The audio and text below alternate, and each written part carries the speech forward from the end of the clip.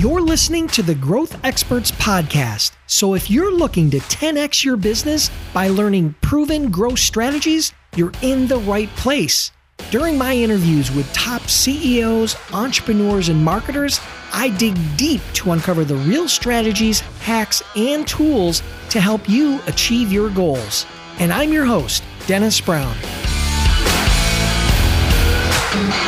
Hey everybody, if you're interested in learning how to leverage LinkedIn for your business, this episode is sponsored by my book, The 7 Habits of Highly Successful LinkedIn Users. To get your free copy, just send a text to 44222 with the word 7 habits. That's the number 7 habits to 44222. Now let's get on with the show.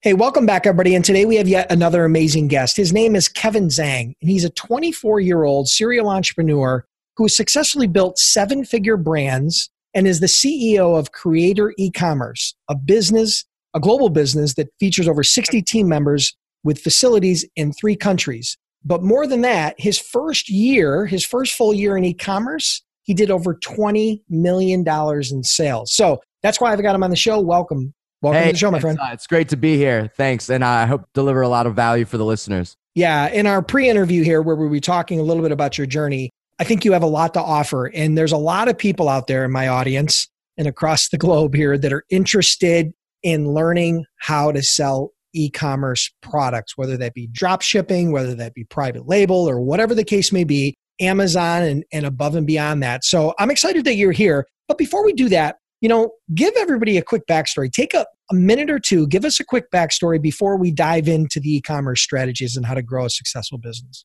Yeah. So it's been a really, really wild ride. I'm one of the most, inexperienced people in the space. So it's kind of crazy that everyone's treating me like an expert now. I started e-commerce around 1.5 years ago. And I actually started flirting with it in my last semester of college. I graduated from Vanderbilt in May 2018. I had a really lucrative corporate job lined up, but I just wasn't really feeling it last minute. And even though I wasn't making much money, I decided to give it up, moved into my parents' basement, and decided to start pursuing e-commerce full time with my business partner. We officially started in August 2018. And by August 2019, we generated $20 million in sales, started growing a very global remote team, started building infrastructure, in different countries. And it's been an incredible journey and a very wild ride. And I think it's a testament to just how much opportunity there is because of the digital age.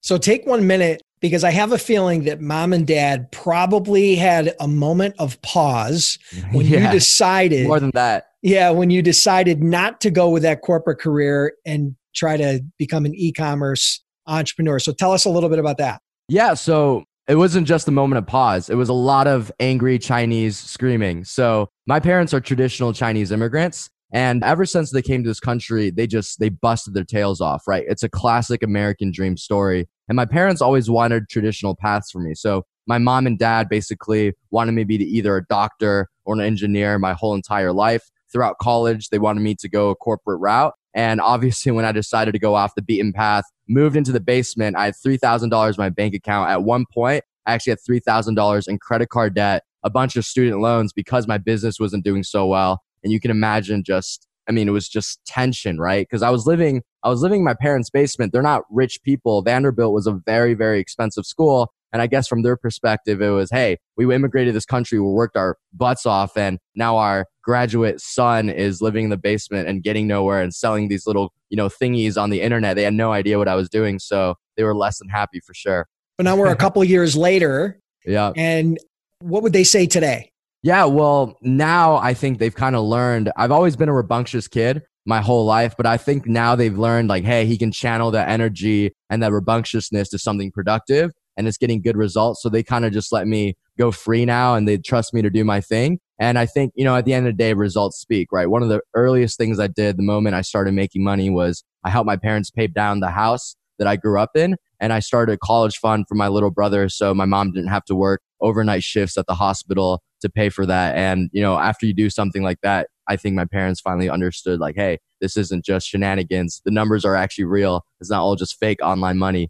Yeah. And they realized that the things that they had instilled in you, the work ethic, the family and all that sort of stuff stuck with you. And those are the more important things than your actual job title, right? you learned how to channel it as an entrepreneur and then give back to your family. And I'm sure that that was a sign to them that they did a great job and that they didn't fail you and you didn't fail them. So that's awesome. I'm glad to hear that. So Exactly. let's here's a question for you. You're a young guy, right? You just got out of college not long ago. You've got a business that's growing and you're developing all these new skills and you're learning a lot of things, just like every young entrepreneur. And that's exciting. But let me ask you a question. If you could pick one business superpower, something that you would love to be able to do, maybe it's not a skill set that you have right now, but something you'd love to learn how to do. Maybe there's somebody out there, that a mentor or someone that you would love to emulate. What would that skill be? What would that business skill be?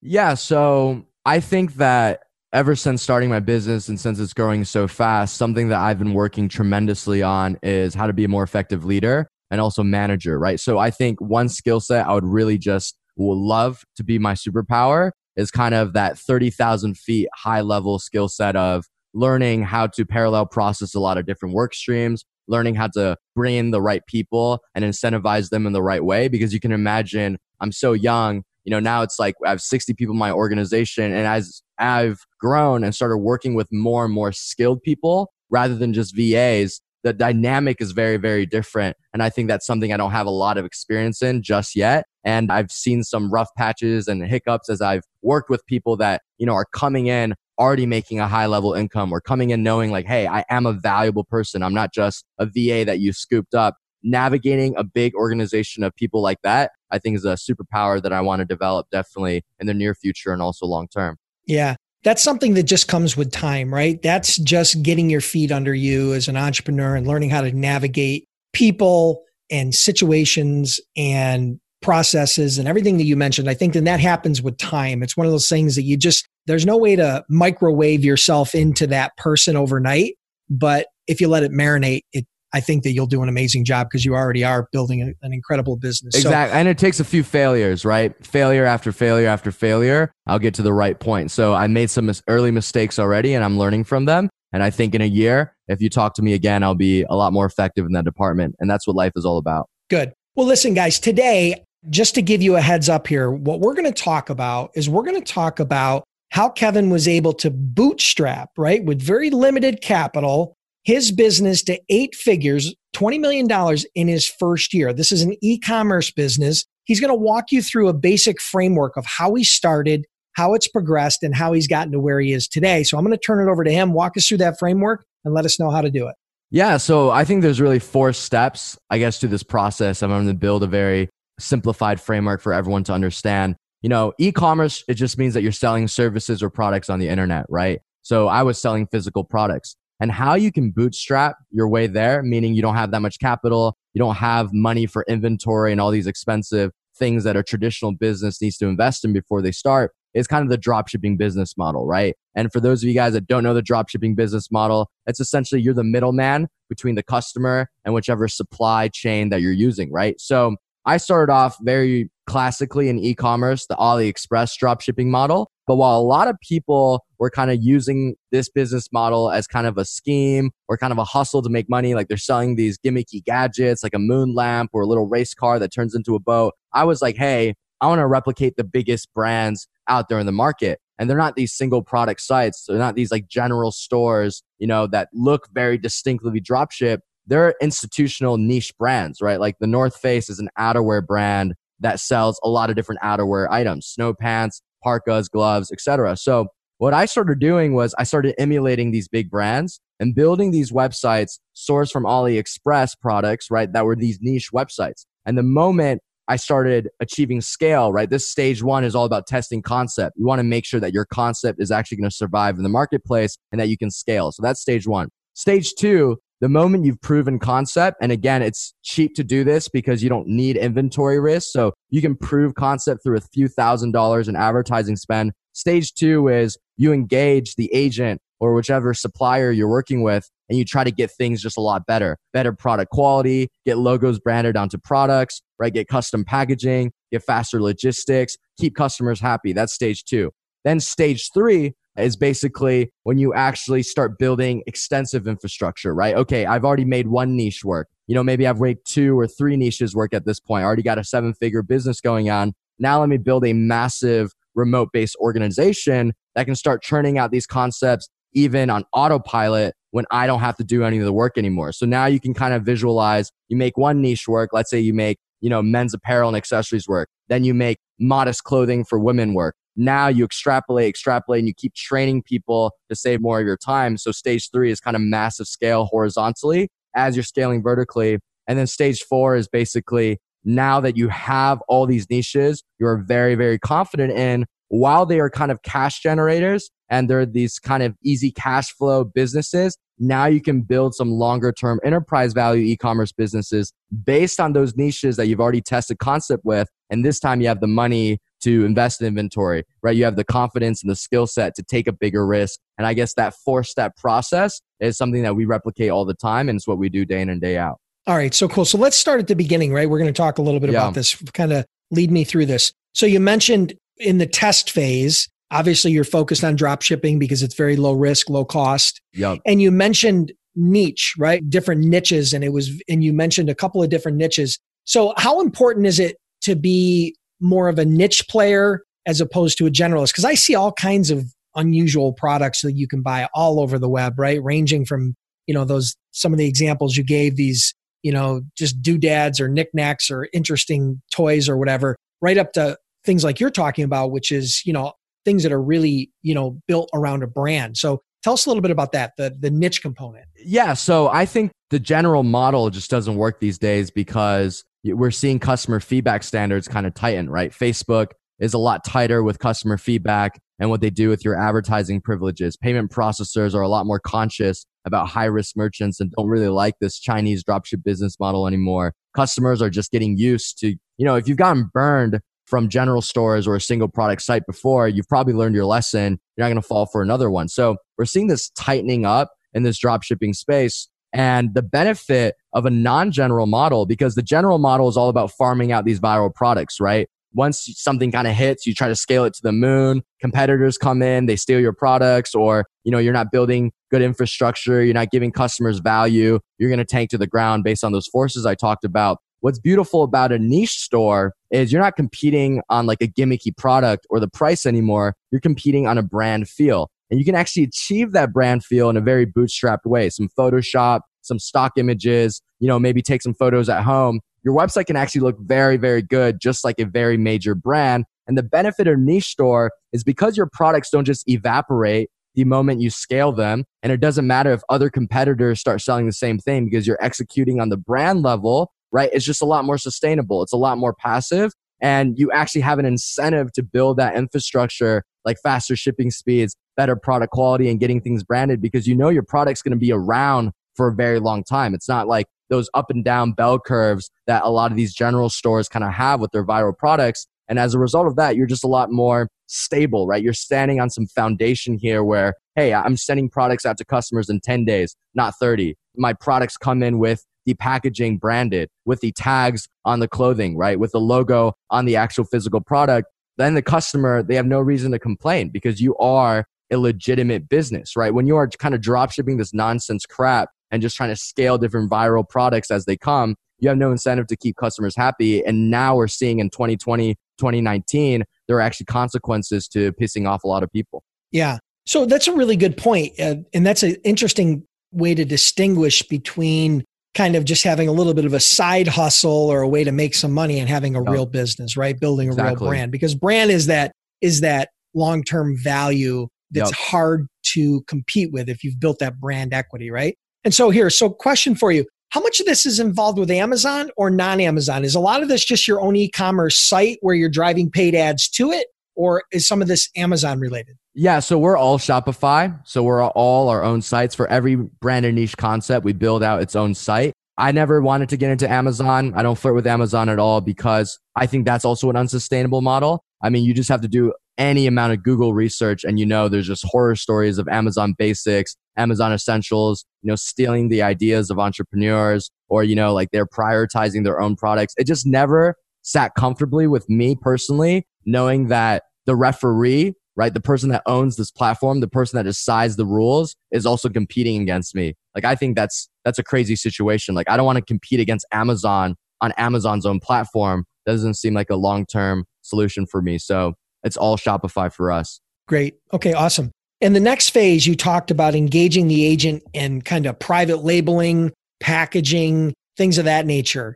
How difficult is that? So it's really not. And it's all about track record, right? And it shocked me that a lot of people just weren't doing this in the space. If you think about it from the agent's perspective, right? What an agent is they're buying the excess inventory from all these factories in China that have overproduction, right? That's what AliExpress was meant for. It's for these factories to get rid of their high levels of inventory surplus at like a wholesale price for consumers and now entrepreneurs. The agent is taking on all this inventory risk, and what they hate more than anything, because it's the only time they lose money is when a dropshipper comes, scales out a product, right? The agent takes on a lot of inventory, starts supplying it, and then bam, the dropshipper is banned off of Facebook or, has to leave the niche or whatever reason. So when you're one of the few stable kind of sales generators and income generators for the agents, and you ask them these things, they're going to say yes. And in fact, it's not just the carrot. There's also a stick. You can say, hey, if you don't do these things for me, I'm going to go find someone else. And every agent knows how valuable it is to have a reliable entrepreneur or a reliable dropshipper that's working with them, because the 99%, like the status quo of the dropshipping world is kind of these general models where you go up and down, up and down. So they're pretty open to that. I mean, the process itself is really just a little bit of discovery on your end in regards to how you want to brand it, translating that to them. I mean, for you, that might have been a little bit easier, right? You have an Asian background, your parents are Asian, and I'm assuming a lot of the people that you're working with are in Asia or China or something where you're getting these products from. So how much of a barrier do you think it would be if you didn't have that background? Do you think, how difficult would it be then? Well, most of these agents, they actually do speak English because they recognize that it's a lot of English speaking that are dropshipping. And I think it's all about framing, right? And it's all about the moment you start dropshipping, understanding this agent is not just some random person. Like there's value to having a good relationship with them. So, if they mess up a few times, maybe don't dispute them on AliExpress just to get your money back, right? Maybe you actually reach out to them. Try to build this dialogue, right? And over time, you build a lot of trust. And these guys know English. And at the end of the day, it's a win-win situation. What do you want more than anything? You want stability, right? You want someone to make your products higher quality, faster logistics, and branded so you can be stable. You want a long-term agent. That gives you more control over your supply chain, right? It gives you better pricing in the long run. And the agent has a lot of essential skills. They have a full team on the ground in China. They're very good at logistics. They're very good at negotiating with factories because that's what they do day in and day out. That's a great skill set. And what they want is a stable business partner, right? They want a stable dropshipper that's going to keep pushing products so they never get screwed with inventory risk.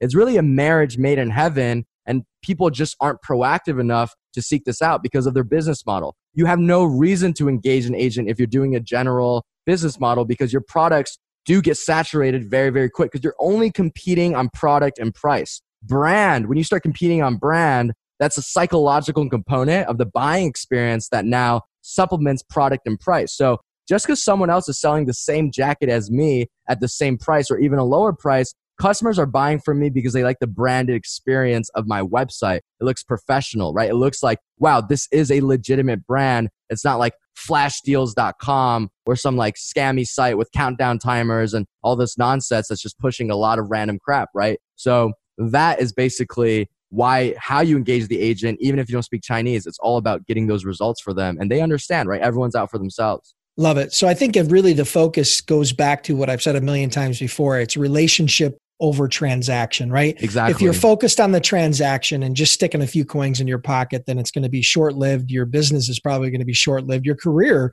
as an entrepreneur is probably going to be pretty short-lived. But if you focus on that relationship, whether that be with your customers, with your employees, and particularly with your vendors, especially when they're overseas, you definitely want to have a strong relationship there. Okay, so great. So let's pivot a little bit to the last part. And that was where you talked about that process of creating brands where you can now replicate the process of creating multiple brands. So my question to you is, what's the long-term play for you in regards to these brands? Because I've heard a lot of people talk about in the e-commerce, whether it be on Amazon or Shopify or otherwise, where they talk about building up a suite of products that are specific to a brand niche, right? And then potentially selling that brand as a package to a larger brand or a private equity or someone that's looking to enter that space as an investment. Is that kind of the model, or for you, is it more long-term, continue to evolve each one of these brands? What's the game plan there? So I think of it as very much long-term, but obviously if the right exit comes in the near future, or, before you hit whatever destination you want to get to, that's obviously always on the table, right? So how I think about my brands is in two categories. There's kind of fast cash flow and low enterprise value, and then low cash flow, high enterprise value. The fast cash flow, low enterprise value, this is the drop shipping model that I talked about, right? It's a lot more refined than your average drop shipping approach. But at the end of the day, I'm not going to get a high valuation for selling it, right? Because the products are non-proprietary, right? It's AliExpress products at the end of the day, right? I'm running a massive discount model. We're doing sales every single day. We have aggressive email marketing going on. We do a lot of discount codes. It's just kind of like you're kind of diluting the brand value in order to make a lot of money, which, it does generate a lot of capital for us. So I treat this as kind of the ATM to fund some of the riskier ventures where you're not going to be drop shipping day one. You're going to invest a lot of money in inventory, right? Where you are going to invest a lot of money into brand building, into organics that maybe doesn't get an ROI for a long time, where you aren't running heavy sales, right? You're not running heavy discounts. You're really indexed on getting even a 1.0 return on ad spend because there's actually a lifetime value of a customer. You're doing a lot more conscious things, and you're able to say like, hey, on this brand, I don't need to make money for 1, maybe 2 years because I'm going to be focused on growing it and growing it the right way, right? But the only way I have this luxury of these longer term brands is because I have an ATM that not only pays for lifestyle, but is basically funding all of these longer term projects. So that's how I think about it. So an example is, recently my business partner and I, we invested probably close to $1 million on developing a streetwear line completely made out of hemp. And it'll be the world's first streetwear brand made out of weed or hemp. And it's dropping on 4/20/20. We're going to get A-lister influencers on this thing, right? We have a big network of influencers working with. We're expecting to lose a lot of money on the first drop. The only reason we're doing that is because we're building up this brand. We're building a scarcity-driven model that really dominates streetwear. But in order to do that, you basically have to spend marketing dollars as if you want to sell this amount, but then actually have inventory at this amount. And the gap between demand and supply, that creates that scarcity feel, right? But that's a project that we can't take on unless we have this surplus of cash that's rolling in from our fast cash flow, low enterprise value brands. So that's how I think about my e-commerce infrastructure. And I've been spending more and more time on the longer term enterprise value brands because this side of the business has been so automated by our awesome team members. No, I appreciate that you telling me the example of that enterprise brand, which is that streetwear, that hemp streetwear. Yep. I appreciate that. On the other side of the coin, could you give us an example of a product that fits more the ATM style product that you kind of put it as, that's a good cash flow product, but isn't something where you can build a real brand around? Yeah, so we do a lot of apparel and accessories, right? So if you go into AliExpress, let's say you type in men's jackets, men's shirts, men's shoes, you'll probably like all the hottest selling products in there, or some products on the first page we're definitely pushing heavy volumes on. So we found our kind of sweet spot in men's apparel and accessories, and we have a lot of spin-offs of that overall theme. So, we have one that's kind of like outerwear for men's. We have one that, was for cycling clothes for men, right? We had one that was like, okay, boxing and MMA clothes and accessories for men, right? We have one that's kind of more preppy for men. A lot of these, right? So that's like kind of our sweet spot. And obviously all these products are from AliExpress. All these designs are from AliExpress. And sure, we will remanufacture when we hit scale. So the products you actually get are nothing like the AliExpress ones, but the designs are essentially the AliExpress designs, right? And because the big thing here is the sale factor, right? When you run like 70% off, 50% off, you're giving discount codes constantly,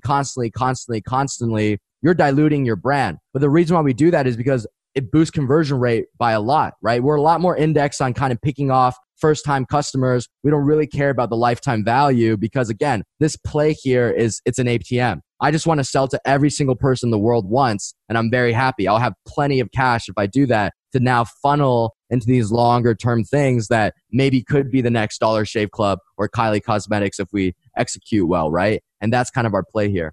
And so have you been able to leverage the customers, the high volume of customers you're gathering from the ATM non-brand products, and been able to leverage that customer base, whether it be by email or direct mail or phone or whatever, as a way to sell your enterprise brand type products? Where you're cross-selling and upselling it to your more enterprise products? So we don't cross-sell or upsell because we want to keep them separate, because you can imagine with a dropshipping business model in the early days before you build up the infrastructure for that brand, customer feedback isn't too good, right? In the long term, it becomes very good because you build up the infrastructure, but we like to keep them separate. What we do though is, for example, we did very well in kind of a tactical hunting type of niche in the dropshipping side of things. And now one of the new brands that, we've invested a lot of money in, we've invested a lot of money and are executing for a very long time now, and is debuting in May 2020, is kind of these tactical joggers that make concealed carry very, very easy. There's kind of added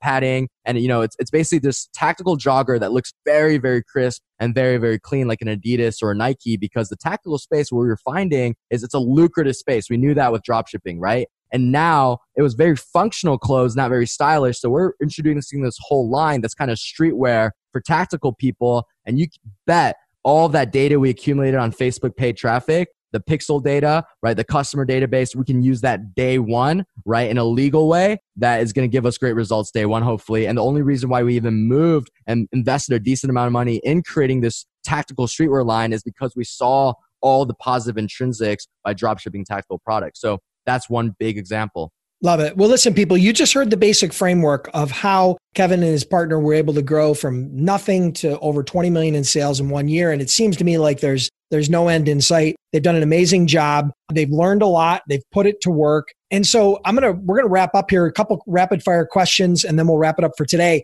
What would be your favorite growth tool or product, something like a SaaS product or an app or something that you use on a regular basis to help you grow your e-commerce business? Yeah, so I would say this is not e-commerce specific. This is kind of just overall productivity specific. I have a digital whiteboard. I had a notebook for a very long time. It's kind of a lame answer, but I think mapping out what everyone in your organization is doing at all times and having transparency into what they're working on and their progress on those things, like a Monday.com project management tool, that has been huge in getting our growth, right? Growth comes from automation. When you save more of your own time as a founder or as a leader in your business, you can choose to use that extra time to now focus on the high value activities of growing, right? Like we couldn't have this consistent, awesome, strong growth if my business partner and I were stuck in the weeds all day in our business. Because we've automated so much and we rely on our management so much to kind of direct these individual work streams, now we can focus on these high level opportunities that at the end of the day really push the truck up the mountain. So I would say having transparency into your own schedule, trying to cut out as much low value activities as possible, and also doing that same thing with all of your team members. That's the best thing you can do in any business and definitely in e-commerce. Perfect. And what would be one book that maybe you've read recently or something you would recommend to the audience to help them along in their journey? Yeah. So I would give you two answers. My favorite book of all time, just in my life, is called How to Win Friends and Influence People. At the end of the day, even as a digital entrepreneur, you realize that every business is a people-driven business, and it's always people that are going to be the big needle movers of how fast you grow and how profitable you are. And I guess a recent book, because I read that book probably once a year, and I've read it like 5 times over. It's just so good. A recent book is called Contagious, and it's a book just basically on how things go viral, why things catch on. And I think there's a lot of marketing applications to the theories behind that. It's like a Wharton business professor that analyzes like which articles on New York Times get the most views and why, right? Which restaurants pop off on a street corner and why, which ads do very well, which YouTubers do very well. And it's very stats driven, math and theory heaven, but it's so good of understanding like why human brains gravitate by the masses to certain things and not others. And obviously great marketing application. Love it. Perfect. Well, listen, Kevin, let everybody know how they can connect with you, learn more about some of your e-commerce products or whatever it is that you want to help them with after this. And then we'll wrap it up for today. Yeah. So everyone, you can follow me at Kevin Zhang Official on Instagram. So just at Kevin, ZHANG Official. I respond to all my DMs. It might take a few days for me to do so. And then also, if you're interested in e-commerce, I do a free training all the time. And you can just go to kevinzhang.com/training. And it'll just be a 90-minute, basically, digital workshop of understanding my business model and what I do. Love it. Hey, listen, my friend, congrats on all your success. Really appreciate you being here today. And I'm sure we'll talk again soon. Awesome. It was great being here.